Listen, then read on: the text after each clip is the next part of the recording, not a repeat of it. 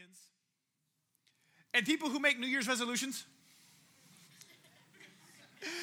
And you guys start to laugh because you realize that so many people make New Year's resolutions like, I'm going to get in shape. And you know how that normally works out? Really well for a gym, because they go buy this membership like January 1 and they use it to January 7. And then the gym gets to keep the year's membership fee and doesn't get any use on their equipment. Because they go up there and they're like, yeah, I'm going to do this. And they get up the first time, they're like, wow, whoa, that was early. The next morning, they're like, yeah, I'm going to do it. I'm just going to snooze just one time. Just the next time is like 2 times. Oh, I don't know if I got time to work out. I'm just going to halfway do it today. And then pretty quick, they begin to compromise and they begin to taper off. And most people's New Year's resolutions don't go very far. But I begin to look up, what does it take to become an Olympic athlete? See, I know what it takes to make a New Year's resolution and not follow through. I can do that, right? That one, I've actually done it before. I've covered that. Look at the next year. Like, what do I want to accomplish this year? Like, what should I improve? As I get a chance to look at my year, and you're like, well, last year I said I was going to read more. Did I read more? Oh, not really. Like, I love the information in books. I hate sitting down to read. So, you look at these different things. Okay, so I know what that looks like, but what does it look like to actually become an Olympic athlete? And as I begin to look up some of this stuff, somebody made this comment. He goes, if you've ever watched the Olympics and thought, I could do that, he says, if so, you've likely never met an Olympian, let alone spent a week in his or her sneakers. He said, it helps that they've got good genetics. But the biggest thing, he said, is not what they're born with, but it is their commitment to their sport, and perhaps most important, the way they train. It says, in fact, sure, there's people who do it, a few exceptions who do things differently. It is common for athletes to invest 4 to 8 years training in a sport before making an Olympic team. Now, for some of you guys are like, sweet, I've been playing basketball since I'm 4, so okay, let me tell you what it means when they say that they've been training. Because many of these Olympic athletes plan out their training schedules annually and up to 4 years in advance to make sure that they reach their goals. Can you put up the first picture of Katie Uhlaender? Okay, I may be butchering her name, but okay, this chick right here. So, Katie, as I was looking up Olympic athlete training stuff, they actually had some of her stuff. She competes in, they call it skeleton racing. So she rides, next picture, this little sled. So she gets up at the top of the hill, starts running, dives onto this thing, and goes flying at about 80 miles an hour face first, and has to try to steer it and go through this course faster than anybody else. So she goes through, what does it look like when they say that they train for 4 to 8 years? What does a training day look like? During the summer, she has a packed schedule. From 9:30 until 12:30, she's at the track running sprints. Then she takes a break for lunch, hitting the weight room from 3 until 5:30. Afterwards, she tends to her body by stretching and spending time in the cold tubs. By 7, she's eating dinner. And by 8, she's studying the tracks and looking at past races. So with all of this training, she's got several different World Cups and different things that she's achieved and she won. She went to the Olympics in 2014, where she came in 4th place by 0.04 seconds. You're like, that is a lot of work. And this is not uncommon. As I begin to look these things up, I looked up a whole bunch of these different schedules. It says most of these guys, they'll go and they'll have 2 different, they only work out twice a day for roughly 2 hours apiece. Like, that's still 4 hours of working out. But like, oh no, that's their one workout. Because they sit here and they do that 6 times a week, and then their strength conditioning usually lasts for another hour and a half, and then they do that 3 or 4 times a week, and then they also get extra workouts, which are anywhere from 15 to 45 minutes and focusing on their individual needs. And then he goes through then they have sessions with sports medicine for rehab or recovery work. And then they have special meetings with for proper nutrition, hydration, quality of sleep. They have like this, you have to eat this list, you have to do this much, this crazy stuff as he begins to go through this. You have to sleep this many hours, and they've got these crazy routines. And I'm looking at this, and I went through and I found Shani Davis. I may have butchered his name, but picture. All right, see this fella in the USA uniform? He does speed skating. He goes around and around in a circle on ice really fast. Really, really fast. In fact, next picture, he did it fast enough that they gave him medals for doing it. So he achieved medals, and you go, what does it look like to train? And I found a blog post of his from the off season. This is the off season. July of 2013, he tells of a 6-hour training day, including mountain biking at the top of a mountain. He describes his off-season training as biking canyons, lifting weights, and of course, skating 4 to 6 hours daily. Many Olympics athletes, no matter the sport, train like this in their off-season. You have New Year's resolution, and you have off-season. I'm just going to devote, 9-10 hours today to getting you ready for the actual season. And I begin to look at this and go, okay, there's a difference here. And what is the difference? And part of it's this wholehearted commitment that I have a goal, and I am going to press towards that goal. And I begin to look at this because 1 Timothy chapter 4, verse 7 says, have nothing to do with irreverent, silly myths. Rather, train yourself for godliness. For while bodily training is of some value, godliness is of value in every way, as it holds promise for the present life and also for the life to come. And I mean, you kind of look at this idea of we are supposed to train. We are supposed to train ourselves for godliness. And we get to decide, am I going to be a New Year's resolution Christian? Or am I going to be an Olympic athlete type Christian? And there's this entire different mindset in the way that they do things, in the way that they live. And the Bible makes a point to go, you know what? These guys are training, and they're going around and around. He does all this training so he can do a circle faster than anybody else on a pair of ice skates, so that he can get a gold medal that says he's awesome. He goes, but you're competing for something so much greater than that. And I begin to look at this, and I was reading and heard about Malcolm Gladwell's 10,000 hour theory. And for most of you guys, you're probably looking at me like, who's Malcolm and what's 10,000 hours have to do with anything? They did a study about awesome people. When I say awesome people, you guys are awesome, but that's not what we're talking about. We're talking about awesome as in they have achieved what other people dream of. And he goes, what makes the elite separate from the rest?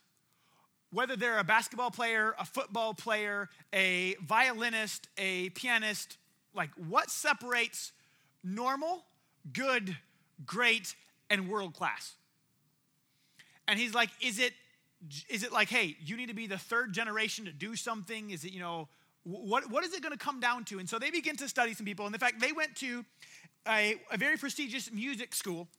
And they begin to study those there. And they begin to go, well, how good is everybody? And they had, kind of found out who was the elite, who was going to go on to be world famous, world class. And they actually studied, in particular, the violinist. And who was going to be paid to be a violinist, but not going to quite be the world class. And who was going to probably just teach music and who probably was not going to use this again. And they begin to do this. And he said they begin to ask them different questions. And in amongst the questions, they begin to ask them about when they started and how much they practiced. And they discovered that here at this school, most everybody had started at about the same time. And at first, everything looked about the same. But as he went on, all of a sudden, their training began to change. And he discovered that the best ones had practiced upwards of 10,000 hours. He said those that had practiced over 10,000 hours were world class. And then he said there was like this massive gap between the elite and the great, or and the good. They'd practiced 4,000 hours. And then he began to have the breakdown of as people begin to add up and go, well, this is how many hours I spend a day, how many hours I spend a week, and how many years I've done this. And then, at this point, I changed to this many hours. And he began to say, you know what? We discovered that nobody in the elite category had only put in 2,000 hours. He's like, we thought we would find some people that were just good. It was like, you know what? You were born with it. Everyone in your family is a musician. You just have it. Like, you just pick it up and you're just epic. Like, you are just the epitome of awesomeness. But he goes, we didn't find any of that. Everybody that we found that reached world class, he said, they put in the time. And he goes, when you look at the lower categories, at first it seems to make a difference because some people are coordinated and some people aren't. You go to teach someone sports and some people are like, oh yeah, I'm getting this. And someone else is like, bam. I go, that's your face. That's the Paul. Keep them apart. And it takes some people a little bit more time at first, but he says, when it came down to it, those that we saw that put in the hours, we didn't find anybody who put in the 10,000 hours that here at this school that wasn't incredible, and we didn't find anybody who was incredible who didn't put in the hours. And as his study went out, and a lot of people have begun to go, so I can put in 10,000 hours and I can become awesome. And it's partially true. How many of you guys have ever seen a professional? When I say a professional, I mean someone who works somewhere, gets paid to do something, who's not good at their job. Okay, how many of you ever find somebody who's not good at their job who's been doing it for a long time? Okay, this proves that just doing something for 10,000 hours doesn't make you awesome. Because not only do you have to continue to do it, but you have to continue to strive to improve. They say that there's this 50-hour mark where it takes a lot of effort. When you first start doing something, you have to try really hard. I don't know if you ever watched a baby learn to walk, but you probably don't think about the fact that walking is hard work until you watch a baby. And they're like, gee, poof, poof, poof, poof, biff, biff, biff. And you really want to be there for them and help them because you feel bad that they're landing on their face, but at the same time, you're like, it's part of learning to walk. I can't, if I just catch you all the time, if I'm just holding, you'll never learn. So you're like, I love you, I'll pray for you. And so you watch them and they biff it and they biff it and they biff it. And then they start to get it and they start walking and then they fall for a while bit. And then they're like, I think they're past this. And they start to run. And then they're like, run, bam. Ooh. And there's this process. But after a while, eventually, hopefully, you guys walk and normally don't biff it on your face. And normally, most of you guys don't go, I'm going to walk. All right. Right leg. Yeah. Oh, counterbalance with the arms. Yeah. Left leg. Oh, yeah. I've got this. Yeah. What? Well, after sometime, they say it's about 50 hours after doing something that it becomes automatic. That you can begin to do it without thinking about it. And this is where a lot of people stay and they stop improving because they do something until they don't have to work at it so hard anymore, and then they just keep doing the exact same. But I begin to look into this with typing. How many of you guys had to take typing in school? All right, that's good. Because most jobs now involve typing. It's either typing or manual labor. But that's kind of where it's at. And some of you guys are in manual labor and still have to type, so good luck. But as you got to enter things. But this is it. I did some research and discovered there are those who type called search and peck or search and destroy. They bust out the one finger wah-cha! Now, if you are awesome at peck and destroy, you can type up to 40 words a minute. Now, if you can type 40 words a minute with the peck method, you are just ridiculous. Now, even at that, as far as I've seen, people that peck still have to kind of glance at where they're pecking. Now, if someone goes, I'm not just going to do that, I'm going to push myself to learn to type well, to lay my hands out the way that they tell me in typing class and actually learn where the keys are. In our office, I think I asked everybody, I made everyone take a typing test a couple years ago, and we had people in there that could type almost 70 words a minute. You get somebody who's really good, and they can type over 100 words a minute. And if you're going to go, what's the elite level of typing like this? It's like 120 or something like that they can just, and they can do it without looking. They can sit there, and you get somebody who's good. Okay, I can do this, and I'm not even that good. I can take a book, set it right here, look at the book, and type what I'm reading. And I'm not that good. But when you go, I want to get better, I'm going to push myself, all of a sudden it allows you to go to new levels. As I begin to think about this, Jeremiah 29:13, I begin to put some things in perspective. You will seek me and find me when you seek me with all your heart. And I begin to go, we train to get a medal. We train, and I'm amazed at some of you guys that play high school sports. Some of you guys play some kind of a high school sport. Wow, a bunch of them are missing. They must be in practice. Okay, but here's the thing. I'm amazed at how many people give up so many things to play sports in high school. Some of them are hoping that they can be good enough to pay for college. And so they're like, I am devoting all of this time to this and destroying my body for hopefully $100,000. Because I am hoping that if I can do this well enough, I'm going to get about $25,000 a year towards my tuition so that I can pay for 4 years of school. Or you know what? So I'm sitting here and they're not sitting, they're working really hard. But I begin to look at this whole idea, and the Bible's talking about us training and going, well, how hard are we seeking God? It's great to train, to type, going, hey, I want a job where they pay me money. Like legit money, not pennies. Hey, I want to be able to play a sport. I want to be able to do these things. But looking at it going, well, how hard am I training after God? And you go, how do you train after God? Let me define this. Training, if you're taking notes, go ahead and write this down. Training is the process of preparing yourself to handle things the way you want to.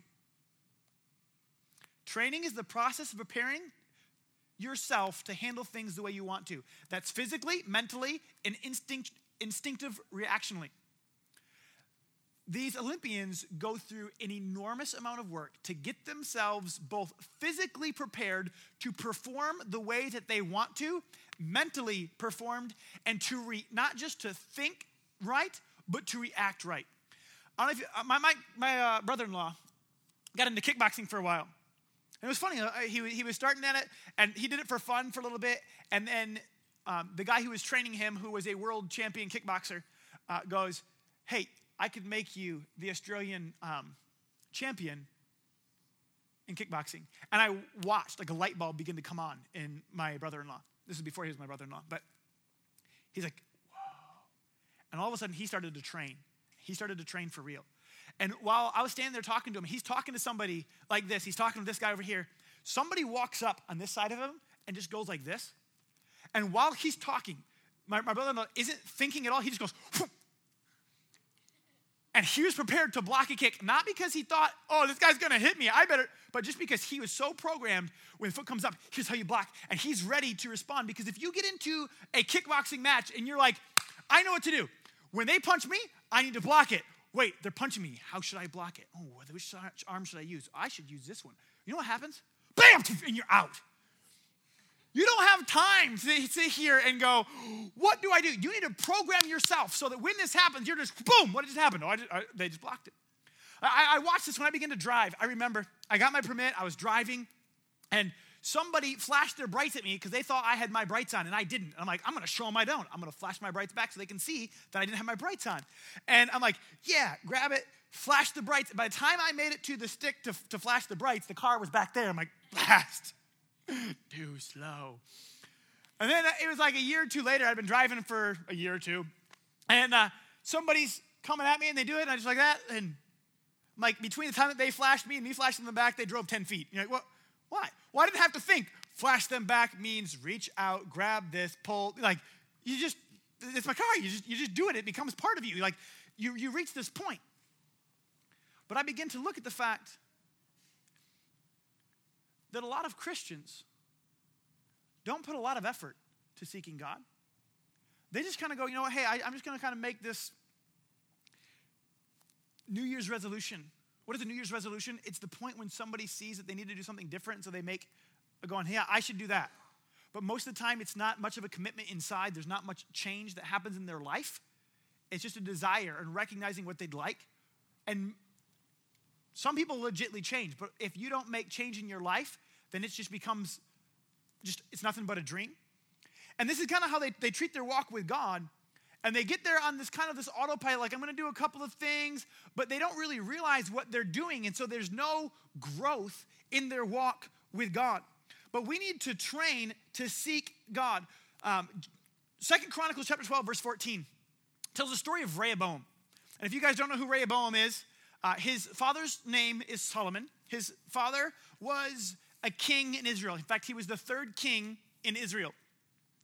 And as Rehoboam gets the throne, and we get a verse that begins to describe Rehoboam as it begins to give an account of his life. In 2 Chronicles 12:14, it says, he did evil because he did not prepare his heart to seek the Lord. It doesn't say he did evil because he was evil. It doesn't say he did evil because he set his goal to be a goober. Like, why did he do evil? Because he didn't set his heart to seek the Lord. Have you decided, have you purposed in your heart, have you prepared your heart to seek the Lord? Because if you don't choose on purpose, you won't go the right way. It is easier to fall down a hill than it is to go up it.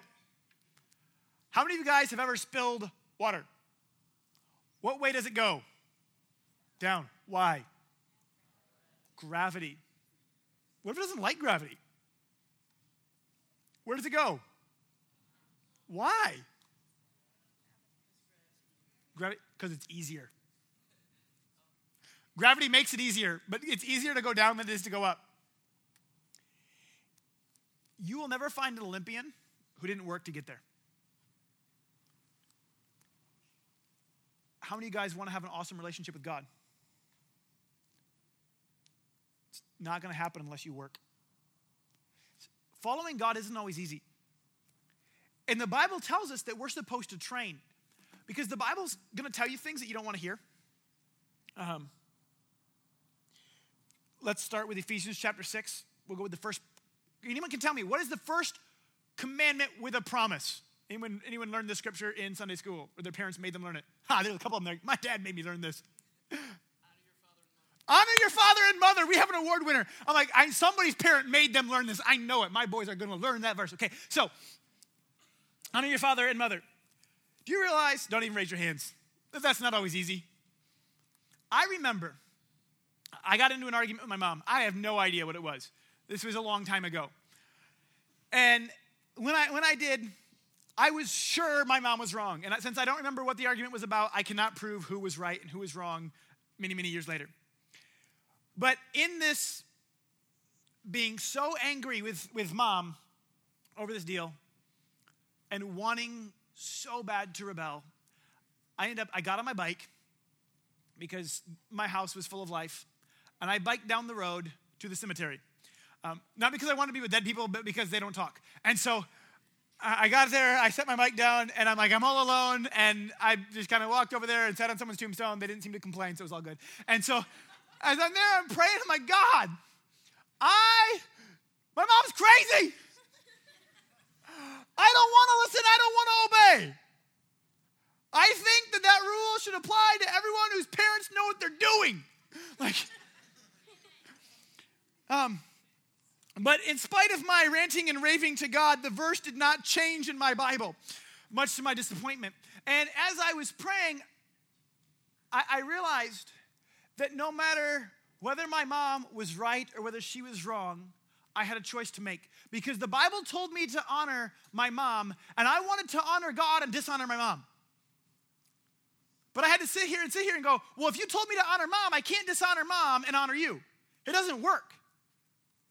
It just doesn't work. These are opposite directions. I can't go left and right at the same time. And so I have to choose.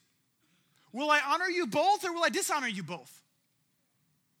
And I sat there and I prayed, yelled loudly, and I biked home and I honored my mom. Because I decided it didn't matter if my mom was right, it didn't matter if she was wrong, that I had a commitment, that I decided I would honor God and I would follow God no matter what the cost, even if that cost meant putting up with parents that didn't understand.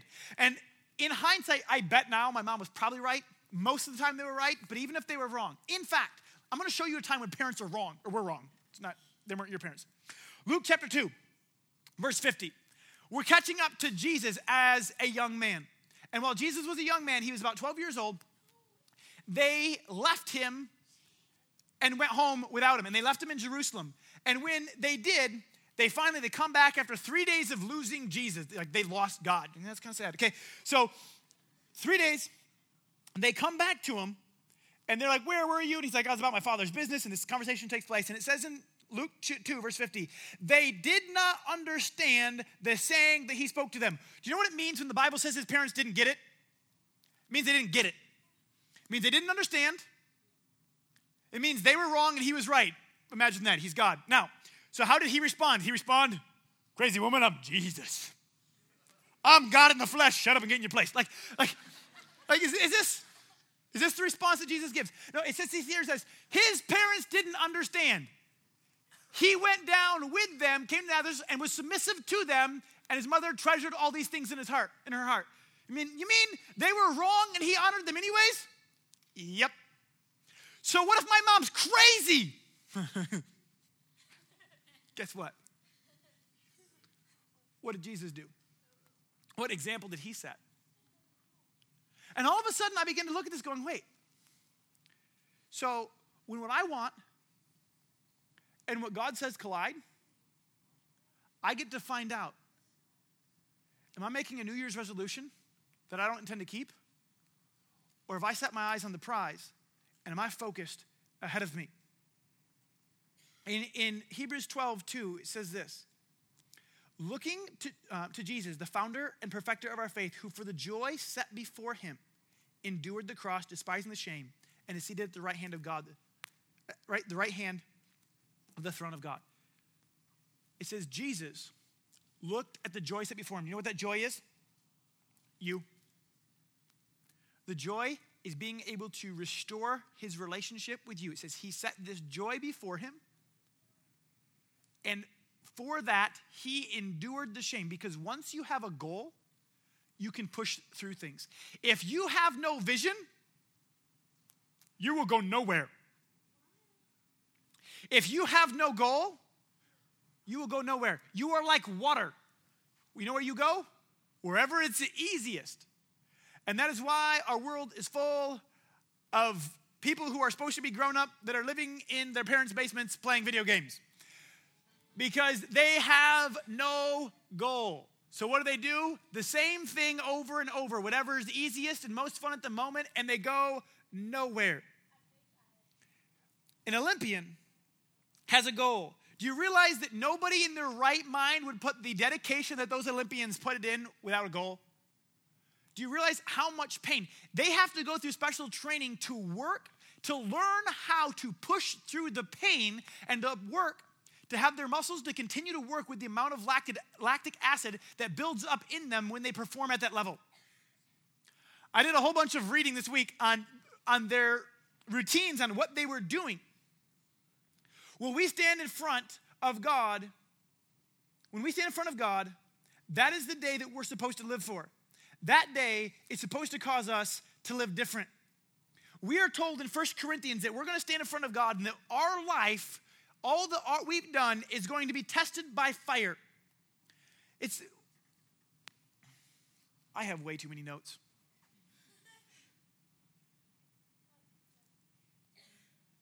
Let me gross a couple people out. Okay. 2 more stories, I think. Okay, so I talked to somebody when I was in college that I worked with. And as we were having this conversation, and I would say she didn't know Jesus. I think she thought that she might know Jesus and just wasn't living for him. But as we were working together, one day she looks at me and she goes, do you mean that God actually expects us to obey the Bible? Do you mean like he actually expects us to do that? And was blown away.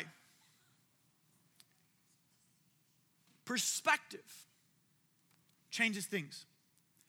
Are you living for the moment, and is the Bible just an inconvenience, or are you living for that day? Because Jesus said that if you're living for that day, it changes how you live. In Matthew chapter 5, he says, if your eye causes you to sin, tear it out. Is that kind of disturbing? Like, oh yeah, couldn't stop looking at porn, so I just gouged my eye out. Left it on the counter. Like, it's better that you lose one of your members than your whole body be thrown into hell. If your right hand causes you to sin, cut it off and throw it away. Like, does that seem extreme? Meet Aaron Ralston. You put up Aaron's picture? Okay. For those of you guys who don't know who this is, his name is Aaron. They just made a movie about him. He was climbing in some canyons, and he slipped, and a boulder slipped at the same time, and pinned his arm up against between a large boulder and the edge of a cliff. If you have a queasy stomach and don't like gross things, close your eyes. For real. Go ahead and close them if you've got a queasy stomach. Next one. He had an option. After 5 days of being pinned, he had to decide, do I want my arm or my life? Next one. He cut his arm off. Next one. That's his arm. Next one. Okay, if you queasy eyes, you can look now. All right. And you go, why did you just show me those disturbing pictures? Because I wanted you to get something. If you just think about cutting off your arm, it's gross. Not it's gross, it's stupid. Don't just hack your arm off, okay? Taking notes right there, don't hack off your arm off. Okay, but now, when you have perspective and you go, it's my arm or it's my life, all of a sudden you go, you know what? The smart thing to do is cut it off. Because he could have been a skeleton found years later, or we can see the picture of him where he's got a prosthetic. We read this passage where Jesus says, hey, you've got heaven to gain and hell to be avoided. If your hand's going to take you to hell, hack it off.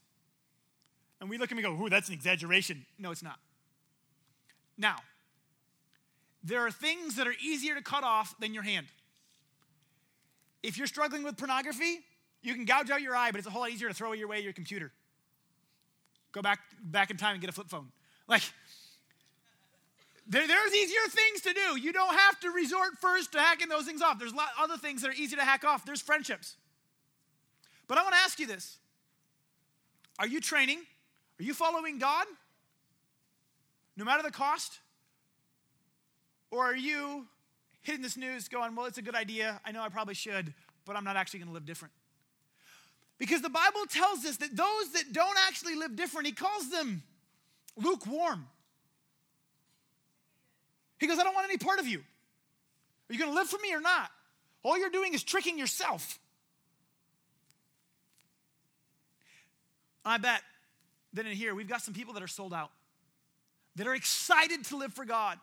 And there are some that needed a little kick in the pants. They're like, oh yeah, I got to, I need to put God first. I need to go, all right, what do I need to change to become what God wants me to be? I want to live for the day that I stand in front of God, not for all my friends. And whether that means I got to cut off some friends, whether that means I need to cut off and delete an account, whether that means I need to get a different phone, tell my parents I don't want internet on my phone, I don't want to be able to get messages anymore that have pictures, I don't want to do any, it doesn't matter what it is, but you go, I need to step up to this level.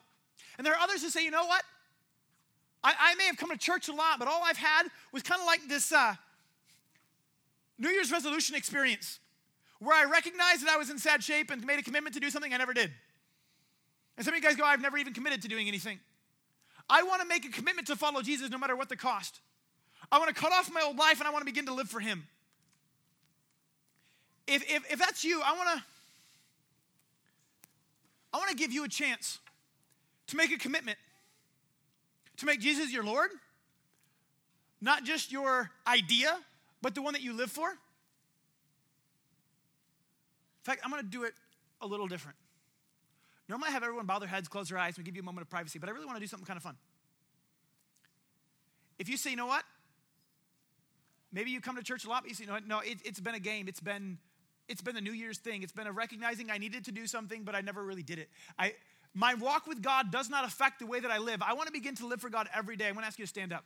If you haven't already done this, go ahead, stand up right now. So that's me. What? Said, if you say today, I want to follow God no matter the cost, and it has not been the way that you've been living, I want to invite you to stand.